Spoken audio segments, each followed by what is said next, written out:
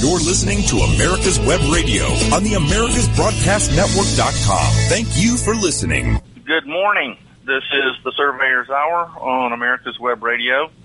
I'm your host, Jeff Lucas. I'm a land surveyor and attorney at law, and we'll spend the next hour talking about surveying and land surveyors. As always, your questions and comments are welcome. You can send them to jeff@americaswebradio.com, and you can find out more about me at my personal website, www.lucasandcompany.com. Check out the website, check out our resources, check out our programs that we have, continuing education programs we have. Okay, so I hope everybody had a happy Thanksgiving and with family and friends. Didn't eat too much, maybe, and watch some football. Okay, we got football this year, so we have plenty to be thankful for. All right. Well, last couple of programs, we have been going over what I call better business practices and the law. I have a program that I do with that name, and I thought we would. That's what we would do, is go over that program to a certain extent, not the complete thing.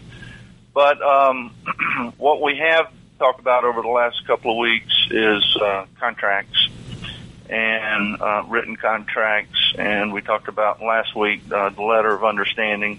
And maybe if that's the letter of understanding is too much, then just an email understanding between you and the person ordering the survey is better than nothing. And as we discussed last week, I think one of the primary problems with surveying is and the problems that surveyors cause is due to lack of a contract.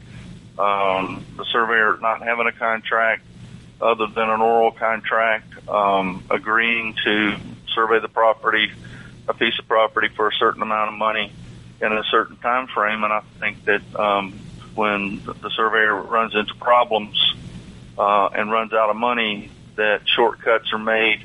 And this could be one of the leading causes of some of the problems that we discuss with boundary disputes.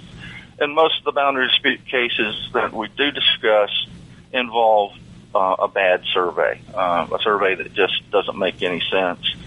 And we've talked about some of those bad surveys on this program before in the past. But we're moving on. I want to get through this program, or at least the parts of it that I want to discuss this week, and move on to something new next week.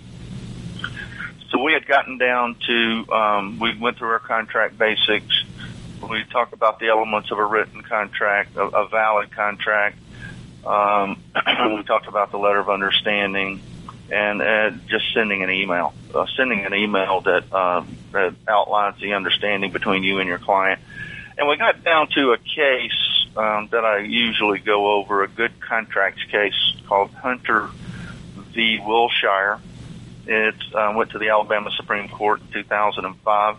It's not really there's a survey involved tangentially, but it's not a surveyor or a boundary contract case. It's just a pure contract case, and there aren't really there's only one graphic that goes with it, so this is going to be relatively easy to imagine over the airways here. If you would like to sort of follow along, you could get out a sheet of paper and just keep track of a timeline. Just put a horizontal line across your piece of paper, and we're going to go through the action in the case, which is all had to do with a contract for the buying and selling of a house. So the reason I go over this case is because it's a great contract case. It has a lot of great contract law in it. And so just to hit some of the highlights here, what we call the black letter law, or in my newsletter we call the head notes, I'm going to touch on some of the contract law that'll be discussed in this case. The requisite elements of a valid contract, and they include an offer, an acceptance, consideration, and mutual assent to the terms essential to the formation of a contract. So those are the basic elements of a contract, and mutual assent with a written contract is generally the signatures of the contracting parties, but that doesn't have to be so. You can get oral assent, and if you have an offer, an acceptance, consideration, and oral consent of the parties, then you have a valid oral contract. But as we've discussed, the problem with an oral contract, a lot of problems with an oral contract, but one of the biggest ones is miscommunication. What were the terms of the contract? Okay, there's an implied covenant that this is going to be important, and you will know after we go through this case. You'll know more about contract law than Hunter's attorneys in the case. There's an implied covenant that neither party shall do anything that will have the effect of destroying or injuring the rights of the other party to receive the fruits of the contract. In every contract, there exists an implied covenant of good faith and fair dealing. So when we go through the facts of this case, you're going to see that Wilshire, the two parties are Hunter and Wilshire. Hunter is the purchaser of the house, and Wilshire is the broker who is handling the sale, handling the mortgage for the bank. And you're going to wonder about the good faith and the fair dealings that took place in this contract. An unsigned contract cannot be enforced by either of the parties. However, completely it may express their mutual agreement if it was also agreed that the contract should not be binding until signed by both. All right, so we talked about our letter of understanding, or even writing an email. That would not be a signed contract, or it could be signed by you. The letter of understanding would be signed by you, sort of unilaterally. And it can be enforced if it expresses their mutual agreement. But, and what they're saying here with this black letter law, what they're saying with this head note is, if the contract itself says it will not be binding until all the parties have put their signature to the document, then that is enforceable. That is enforceable. So if you put a term like that in your contract, this contract will not be binding until signed by all the parties, and it doesn't matter, as the court's saying here, it doesn't matter how completely it expresses your mutual agreement, it will not be valid if not signed. When parties execute successive agreements and the two agreements cover the same subject matter and include inconsistent terms, the later agreement supersedes the earlier agreement. This is called the battle of the documents. So you have two contracts, and this could happen very easily in the surveying context. You send your contract over to your client for them to sign, and they sign it and send it back, but then they send their contract over for whatever reason, and they say, well, listen, we signed your contract, now you sign our contract, and you go ahead and sign their contract. Then if the two contracts conflict, if they overlap in some respect, having to do with maybe liability or the consideration, the total consideration, then the latter contract, the last contract, will rule over the previous contract. So you have to be careful there when you're dealing with contracts or successive contracts or successive agreements. The last agreement, the latter agreements will overwrite and can in some cases overwrite terms and conditions in an earlier agreement. Okay, that's so I wanted you to be aware of this black letter law before we get into the facts of the case. So James and Sylvia Hunter, they wanted to purchase a house. And this was down in South Alabama, I think Theodore, Alabama, near Mobile. So we're getting to the first agreement here. Wilshire, again, the broker for the mortgage company, sent over to the hunters the purchase agreement, okay? And that agreement was sent over on October 7th of 2002, and it was unsigned. Wilshire had his agent, Remax Advantage.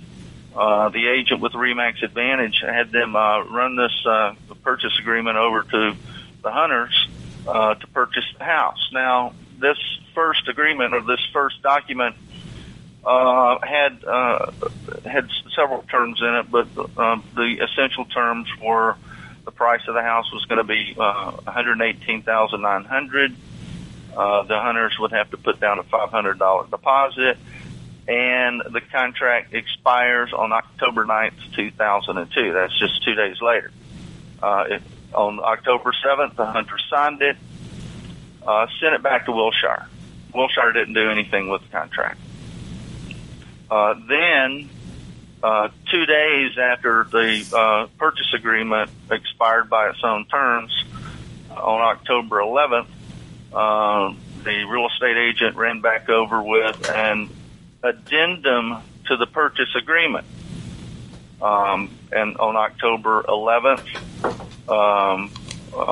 the primary terms to that addendum were that the purchase price was changed to $119,500, and that the earnest money was now be $6,000.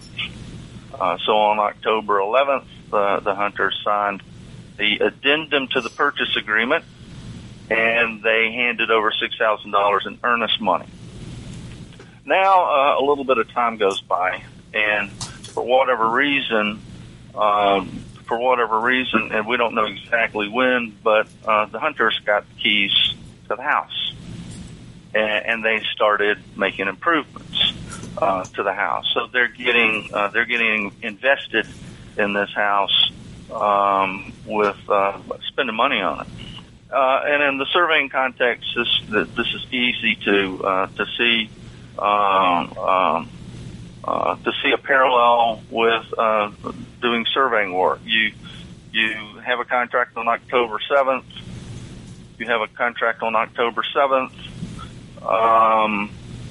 Then there's an additional an addendum to that contract, and you still don't have a signed contract back from your client, and you get to work on the project. You start sending field crews out there. That's a big no-no. You don't want to get invested in a project until you have all of your paperwork done. Okay, we'll pick up. We got a break coming up here in a few seconds, and we will pick up on this on the action in this case, Hunter versus Wilshire, Alabama Supreme Court, 2005. And you're listening to America's Web Radio, and want to remind everybody this is a great day to order those quick steaks. The number is 1-800-438-0387. Get that pen and paper. It's 800-438-0387, or you can go online to quicksteak.com. Order the quick steaks or the markers that are fantastic. You want to stock up a little bit, and that way you can write them off in 2020. So let's hear the official sound of Quick Steaks, and then we'll come back and go back to Jeff. Hold on. Quick Steaks is your answer to staking. Lightweight, easy to ride on, easy to use, easy to find, and won't break your back carrying them like the old-fashioned wooden stakes. Have you tried a sample? If not, get a pen and paper and write down this number, 800-438-0387, or go to quickstake.com. That's QUIKSTAKE.com, and order your samples. Ask your surveying supply dealer for Quick Steaks today. One last reminder, at 1 o'clock we have Remembering Desert Shield and Desert Storm. It's amazing that people have already forgotten about Desert Shield and Desert Storm, and yet we're going to be there reminding you about them. So with that being said, stay tuned for Jeff. You're listening to America's Web Radio on the AmericasBroadcastNetwork.com. Thank you for listening. Welcome back, folks. This is the Surveyor's Hour on America's Web Radio. I'm your host, Jeff Lucas. All right, we're talking about the contract case of Hunter versus Wilshire, Alabama Supreme Court, 2005. The Hunters are purchasing a house. This is the American dream, purchasing the house. Wilshire is a broker for the mortgage company, and we're working through some contract issues here. Okay, so first document delivered to Hunters was the quote-unquote purchase agreement. It was delivered on October 7th, 2002, and signed on October 7th, 2002, given back to the real estate agent who took it to Wilshire. Wilshire did not sign the contract. So the contract had, this purchase agreement had $118,900 was the price for the property, the house, a $500 deposit, and the purchase agreement also said that it expires on October 9th, 2002. Next bit of action on our timeline is on October 11th, 2002, the real estate agent brought over an addendum to the purchase agreement. Addendum to purchase agreement. It increased the sale price from $118,900 to $119,500. It required $6,000 in earnest money to be set down. Also, and I didn't tell you, there were a couple of other minor issues. The buyer is to furnish a pre-qualification letter in 5 days with full loan approval by 10/31/02, October 31st, 2002. Seller will credit $400 for purchase of home warranty. So that's what the addendum to the purchase agreement. Those were the primary terms in that. So the Hunters signed the addendum. They forked over $6,000. Now they're getting invested in this thing. And somehow they get the keys. They get the keys to the car. They get the keys to the house. And they go over there and start making improvements. That's a big, big, big mistake. This deal isn't done. So far, the Hunters have signed 2 agreements, and they have gotten nothing back from Wilshire.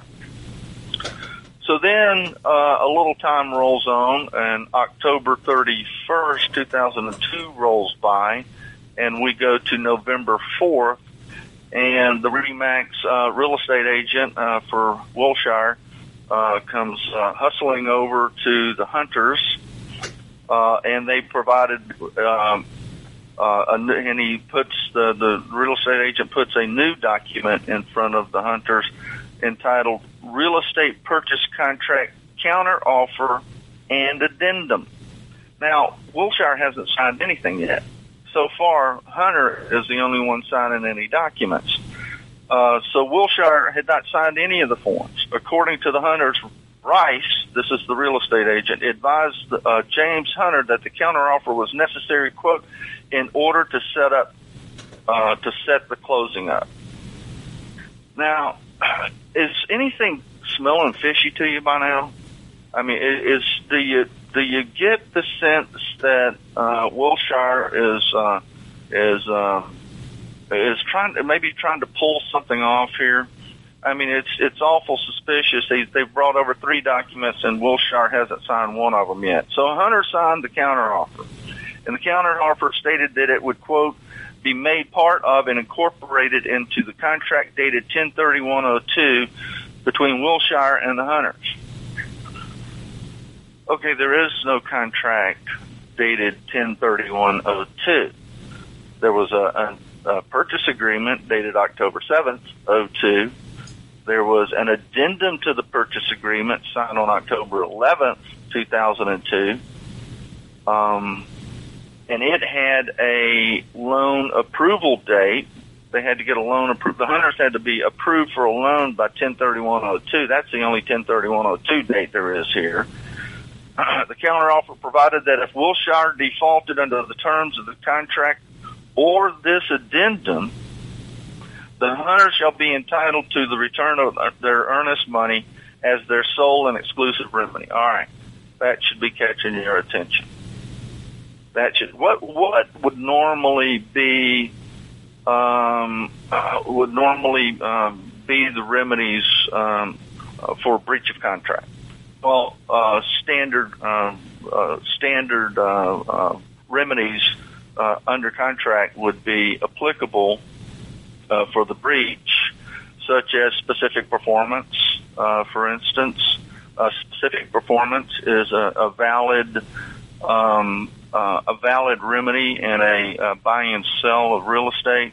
You can force the seller if there's problems with actually providing clear title, and the seller and you're under contract to buy a chunk of dirt, say lot 10, block 8, Garfunkel subdivision, and all of the lots in that block are all the same.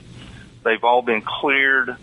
You can't tell the difference between lot 10, lot 11, or lot 9, but you are under contract for lot 10, and for whatever reason, let's just say the developer has a lien. The developer has a lien on lot 10, and the owner is trying to sell you lot 10, but then finds out that he can't sell you lot 10 because of the lien. And the owner then wants to just sell you lot 9. One of your remedies, a typical contract remedy under the common law, would be specific performance. You can force that seller to sell you lot 10, which means that they would have to clear the lien. The owner of the land would have to clear the lien on lot 10 and sell you that lot. That's called specific performance.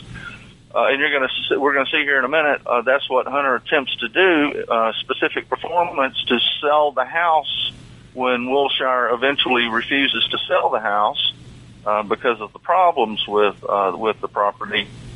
Hunter then tries to get specific performance and force Wilshire to sell the house that ends up having liens on it, and the house actually ends up they did a survey, and the house ends up encroaching on the next door lot.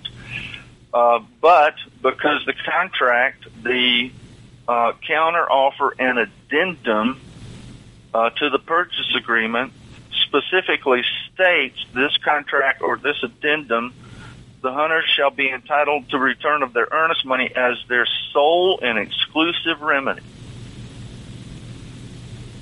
Now, when the hunters sign this contract with that clause in there, their only remedy, if Wilshire can't sell the property or doesn't want to sell the property, their only remedy will be to get their $6,000 back, their $6,000 earnest money back. This contract also had this clause in there. Closing date, time of essence, closing to occur on or before November 20th, 2002.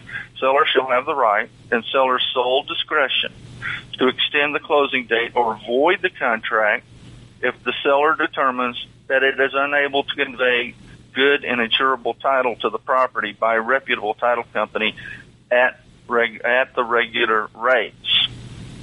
It also had this clause, acceptance. This counteroffer is made subject to seller's senior management approval and shall not become a binding contract until signed by the seller. Seller reserves the right to continue to offer and herein describe property for sale and accept any other offer acceptable to seller prior to full senior management approval. So it has those two clauses in this contract.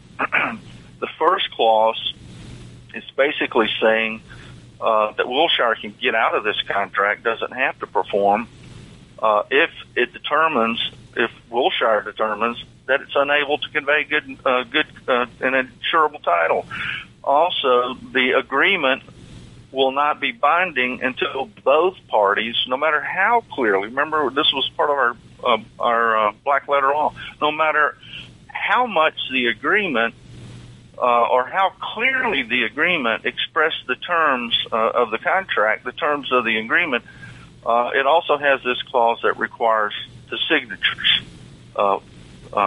Wilshire, the full senior management approval has to be on the contract before it becomes binding. So Hunter signs the counteroffer. Now, so far, whose offers are these? This is another important contract issue. The October 7th, when Hunter signed the original purchase agreement without Wilshire's signature on it, that became Hunter's proposal. The first party to sign the contract is the party who's making the proposal. Okay, so the October 7th, 2002 purchase agreement was actually under contract law was actually Hunter's proposal to buy the house for $118,900 with a $500 deposit, and it will expire on October 9th, 2002. Then the addendum to the purchase agreement that the real estate agent brought over on October 11th and Hunter signed, that was also Hunter's proposal. Hunter then proposed to, instead of buying it for $118,900, we're going to buy it for $119,500, $6,000 earnest money, and the loan approval by 1031-02. Those were all proposals by Hunter, because Wilshire did not sign those contracts when it went over there. So that's something important to keep in mind. If you're in your regular course of business, if you are going to use contracts, written contracts, you might want to send them over blank and let, even though it's on your letterhead, that doesn't matter. If your client signs the contract first and then sends it back to you, it's their proposal. Even if it's on your letterhead, even if you prepared the words that are on that document, that will be your client's proposal, not your proposal. And the other advantage that gives you is if it comes back, you send the contract to your client, you fax it, you email it, and then they turn right around and send it back. Now you have the option of accepting their proposal or rejecting their proposal. So it gives you a little bit of an advantage, but sometimes that's not a serious consideration. But that's just something to know, that the first party, or the party who first signs the agreement, that is the party making the offer. Okay, so on November 4th, the Hunter signed the counteroffer and addendum. So now we slide about a week to November 13th, 2002, and they make Wilshire makes detailed notes on the order in which Wilshire examined the documents. On November 13th at 3 p.m., Wilshire acknowledged the receipt of the original purchase agreement from October 7th, but doesn't sign it. That same day, 5 minutes later, November 13th, 3:05 p.m., Wilshire signs the addendum to the purchase agreement. And then 25 minutes later, November 13th at 3:30 p.m., Wilshire signs the counteroffer. Now, in the meantime, from somewhere around October 11th to between October 11th and November 4th, Wilshire was busy. Wilshire hired a surveyor to go out and survey the property, and they also hired a title company to check the title on the property. And somewhere between October 11th and November 4th, when the counteroffer was brought over for Hunter to execute, Wilshire found out that The survey revealed that the house was encroaching on the adjoining lot, so that's a major problem. And the title company came back with clouds on the property. Liens, mechanics liens,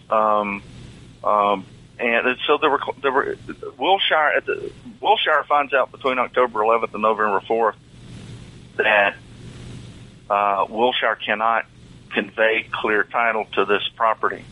It cannot convey clear title to this property. And that is when they sent over the counteroffer and addendum. We'll pick up right there after our break. This is the Surveyor's Hour on America's Web Radio. And a great one at that. I want to thank Jeff for always doing a great job on the Surveyor's Hour, and remind you that this is a good day to order those quick stakes. Get them in stock before the end of the year and write them off now. Also, we've got great shows coming up. We've got Remembering Desert Shield and Desert Storm with Phil Forsberg and Colonel Phil Forsberg. And then we've got shows throughout the week that are just incredible. We'll be talking about what the newly elected could do to our health system on the Doctor's Lounge, totally destroy it, and much, much more coming your way on America's Web Radio. And let's get back to Jeff. We're going to play a quick ID, and then we'll get back to Jeff and keep working on this case. We're going to settle it one way or the other. You're listening to America's Web Radio on the AmericasBroadcastNetwork.com. Thank you for listening. Welcome back, folks. This is your host, Jeff Lucas, on the Surveyor's Hour. All right, we're going to wrap this case up here. So there were 3 documents. October 7th, a purchase agreement. Hunter signs it. October 11th, Hunter signed an addendum to purchase agreement. And then between October 11th and November 4th, Wilshire was busy. Found out that the house they could not sell the house. I think Wilshire isn't a person. I think that's a company. But Wilshire couldn't sell the house without clearing the title. So that's when they sent their real estate agent back over November 4th with this counteroffer that first talked about it is a part of a contract that was dated 10/31/02. There is no contract dated 10/31/02. That's just Hunter called it an ambiguity that would one of their arguments was this was an ambiguity, and therefore we can bring in extrinsic evidence to prove that the purchase agreement, the very first document, was valid. The other thing it did was it limited Hunter's sole remedy. Normally, all contract remedies would be open to Hunter, but the agreement, the real estate purchase contract counteroffer and addendum limited Hunter's remedies to just the return of his earnest money. That's it. So that should have been a red flag right there. But Hunter probably didn't have an attorney with him. He definitely got an attorney when he sued Wilshire over this whole deal. But Wilshire slipped one under on Hunter here, and he limited his remedies to $6,000 earnest money back. And also, Wilshire covered themselves by the other term that said that the contract was only valid if it was signed by all the parties. And finally, Wilshire, in that counteroffer, left itself an out. The contract was void if Wilshire can't convey good title, and Wilshire couldn't convey good title. So on November 13th at 3 o'clock, Wilshire acknowledged the original purchase agreement. That purchase agreement died of its own accord on October 9th. It expired. The agreement automatically expired 2 days later on October 9th, 2002. That agreement is dead and gone. It doesn't matter what the second agreement said, addendum to the purchase agreement. At that point in time on October 11th, there is no purchase agreement. It is dead. So on November 13th at 3 p.m., Wilshire acknowledged the receipt of the purchase agreement. Okay, well, we received this. Received. Had a stamp. Received. November 13th, 3 p.m. 5 minutes later, Wilshire signed the addendum, which changed the purchase price to $119,500 and required $6,000 in earnest money. Then at 3:30 p.m., Wilshire signed the counteroffer, which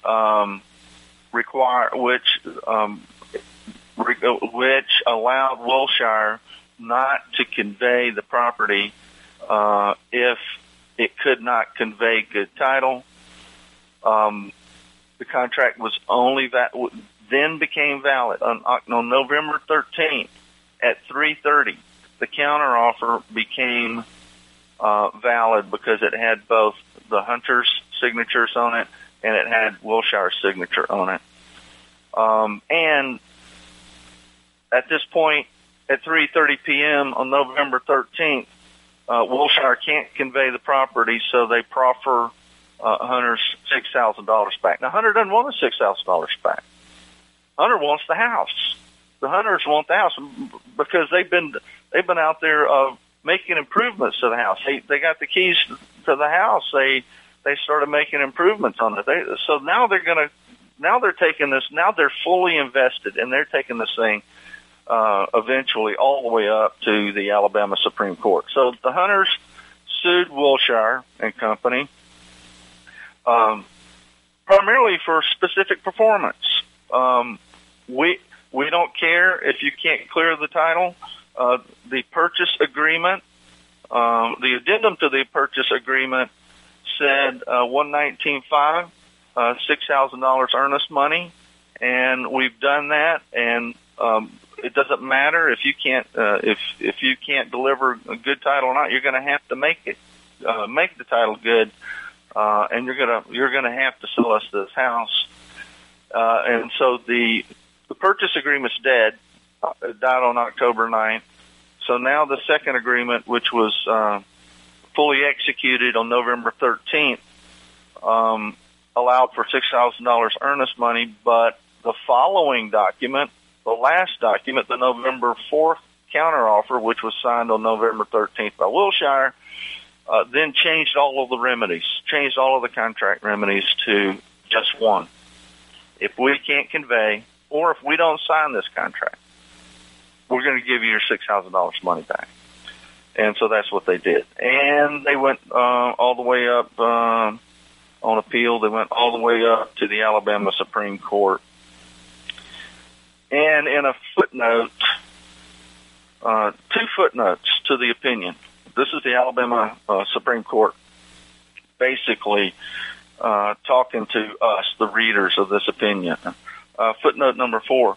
The addendum increased the price from $119,500, increased the purchase price to $119,500, increased the amount of earnest money to $6,000, required the Hunters to provide a pre-qualification letter within 5 days, and required full loan approval by October 31st, 2002, and stated that Wilshire would credit the Hunters $400 for the purchase of the home warranty.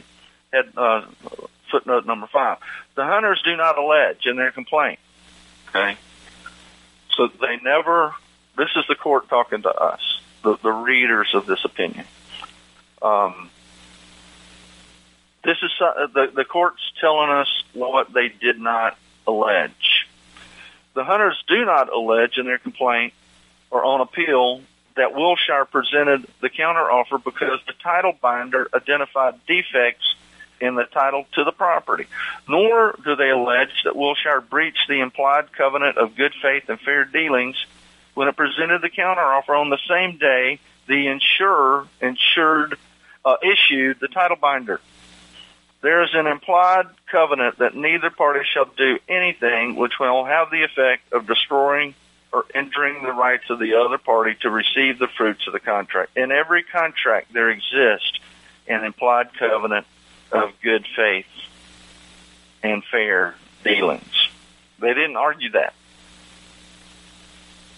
Now, you can't read this case and think that Wilshire was acting fairly or in good faith. The Hunters were in good faith. I mean, they were in the house. They were making improvements to the house, and they had gone along with all three agreements. They had signed all three agreements, and Wilshire then sat down on November 13th in order, dispatched of the purchase agreement, signed the addendum to the purchase agreement, and then signed the counteroffer. And so the only two valid contracts were the addendum to purchase agreement and the real estate purchase contract counteroffer and addendum. Those are the only two valid contracts in this whole case. And Hunter and the Hunter's attorneys never argued that this implied covenant of good faith and fair dealings is implied. So that means that it's written in the contract, even though the words aren't there. This is an implied remedy. So ostensibly, it would have superseded the sole remedy to return the $6,000 in earnest money, but we don't know. But the Supreme Court's telling us about it. So why are they telling us about it? To help us understand contract law. When parties execute successive agreements and the two agreements cover the same subject matter and include inconsistent terms, the latter agreement supersedes the earlier agreement. Okay. All right. Well, that pretty much, for this program, that pretty much wraps up the contract issues. There's a few other things we'll talk about. This is better business practices in the law. One of the things that, and we're coming up on a break here pretty soon, I'm sure, but I'll mention this. I kind of skipped over this at the beginning, and this has to do with better business practices. My undergraduate degree is in business. I didn't have the opportunity to get a geomatics degree or an engineering degree, but I did have an opportunity to get a business degree.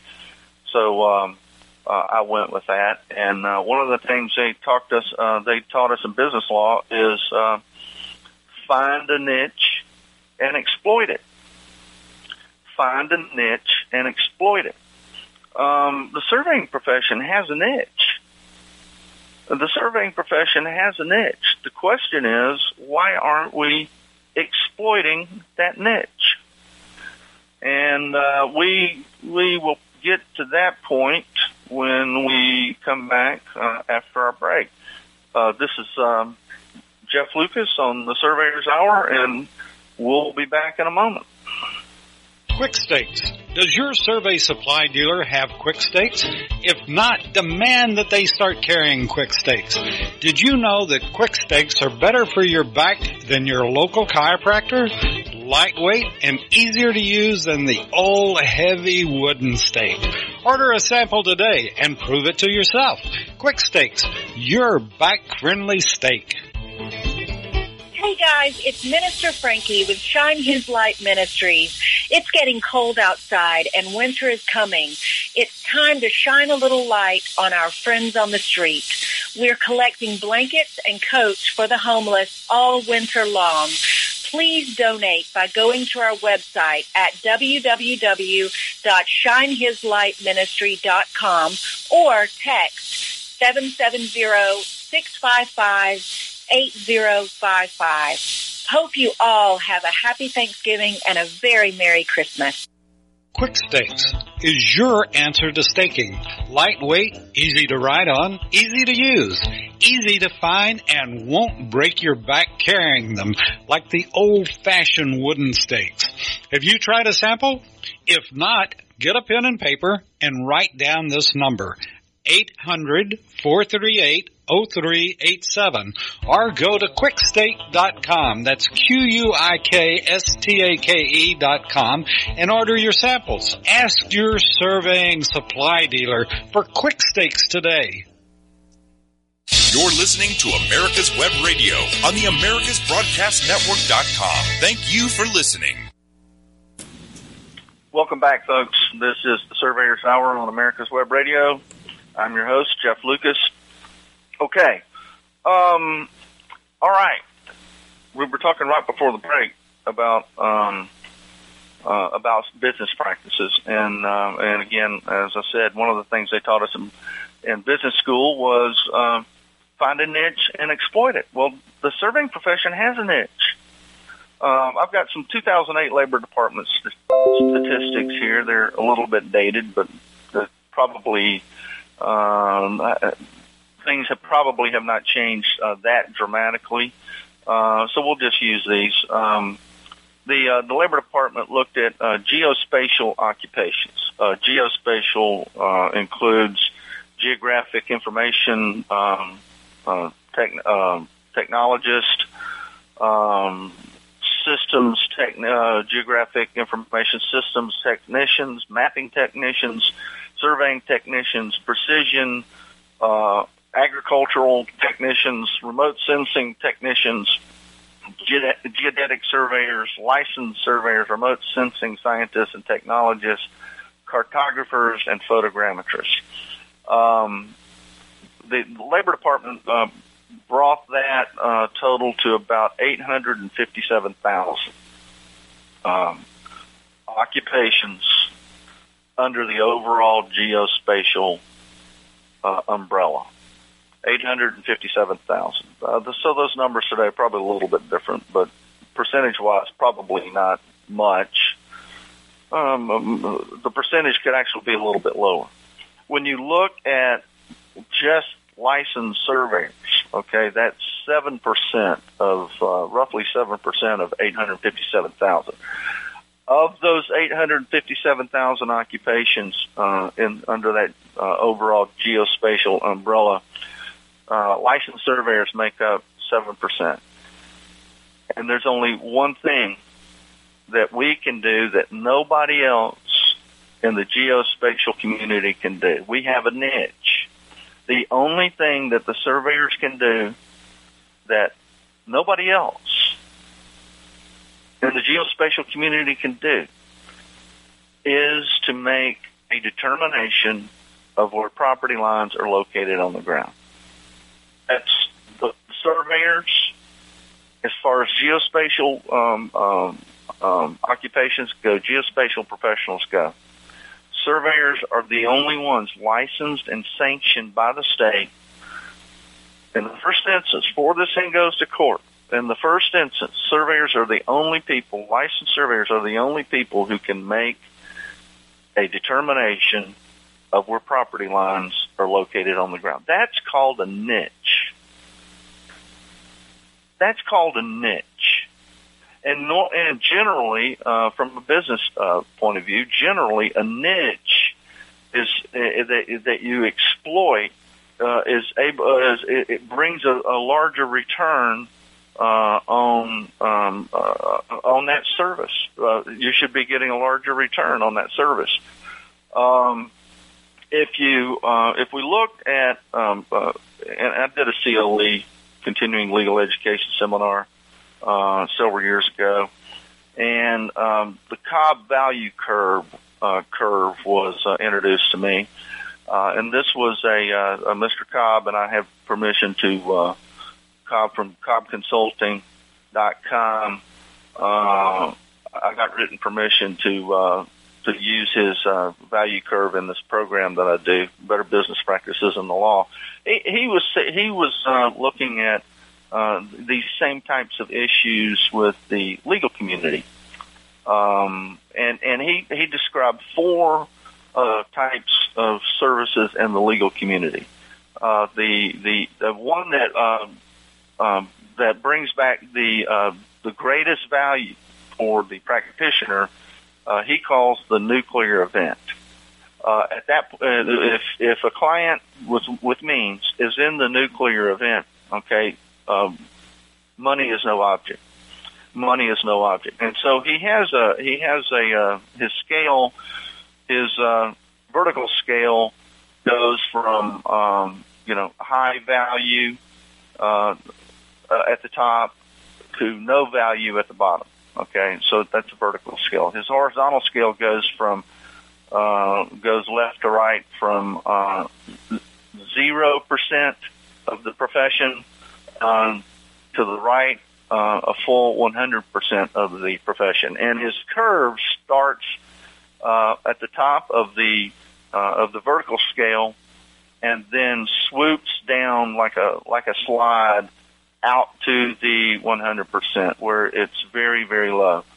And so hopefully you're envisioning this to a certain extent. But the point is, the niche service in the legal profession is called, according to Mr. Cobb, the nuclear event. And there's a very, very small percentage of attorneys in the United States of America that can handle the nuclear event. O.J. Simpson was in the nuclear event. Money was no object until he ran out of money. Money was no object. There's only a few attorneys in the United States. I think he put the percentage somewhere between 2 and 3%. Maybe it was 3 to 4% of the attorneys in the United States of America can handle the nuclear event, and they're making thousands of dollars an hour. Okay, the next coming down the slide, close to the midpoint, vertical midpoint, is the attorneys who are hired for their experience. Okay, these are very good attorneys. Their offices are in the high rise. They have the mahogany paneling. They know what they're doing. They're hired. Their clients hire them because they know what they're doing. Their value is still relatively high. But they're hired. These are the the $1,000 an hour, maybe $2,000 an hour attorneys, but we're still above the midpoint vertically. When you get to the midpoint, price starts to become sensitive. So, coming down the curve past the vertical midpoint, and we're heading to the right. We're heading to 100%. Our brand name services. This is about this constitutes about 40% of the professionals of professional service providers, legal professional service providers. Then after that, and price becomes more sensitive. And the curve can either be relatively flat or can be sharp, depending on the client's buying power. And then finally, at the end, as the slide tapers off and almost becomes horizontal out at the end, when we're at the last 100% of the profession. Those are called commodity services. And you have a commodity service. The hallmarks of a commodity service are service provider is irrelevant. So this curve starts at the very high end of value vertically, the nuclear event, and then the curve,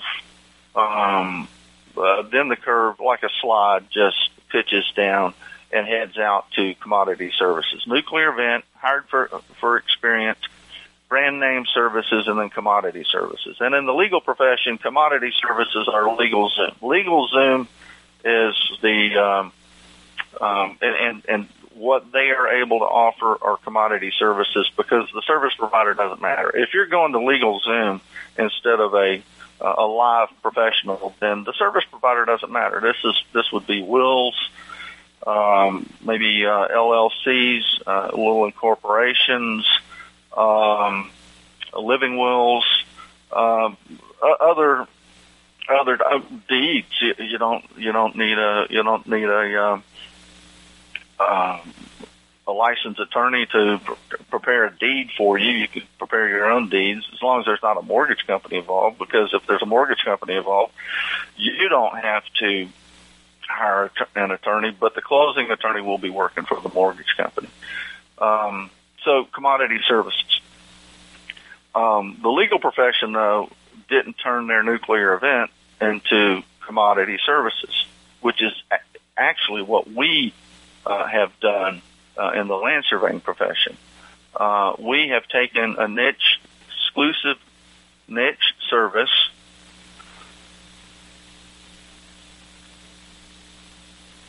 Okay, I'm getting some kind of beep in my ear. I don't know what that's all about. We took an exclusive niche that only we can do, property boundary surveying, and we turned it into a commodity. That is among the cheapest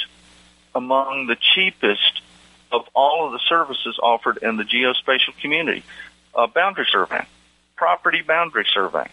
The only thing cheaper in the geospatial community is than a property boundary surveying is Google Earth. I mean, it's free. Google Earth is free. So what we've done is we've taken a great business model and we've turned it upside down. And how did we do that? We did that. We've talked about this on this program on many occasions. We did that by allowing some of the most unfit surveyors to do the most important work that we do. And the most important work that we do, of course, is surveying property boundaries. That's our equivalent to open heart surgery. Property boundary survey. And the only way to solve that, I think, is where we're going to have. We need a new practice model. We need a tiered license that requires additional training, specialization, dealing with property boundaries. All right. Well, I don't know how long we got. Just a couple of minutes, maybe a minute here before we wrap this program up. Next week, we'll move on to another topic where I'll have a guest. And so I hope you all had a nice Thanksgiving holiday. We're gonna call this a wrap on better business practices in the law. There's a few other things I could have talked about, but I think I got my point across, the points across that I wanted to get across. So I hope all of you out there have a great rest of your week, and enjoy some football this weekend if that's your pleasure. And we will be back next Monday. You're listening to America's Web Radio on the AmericasBroadcastNetwork.com. Thank you for listening.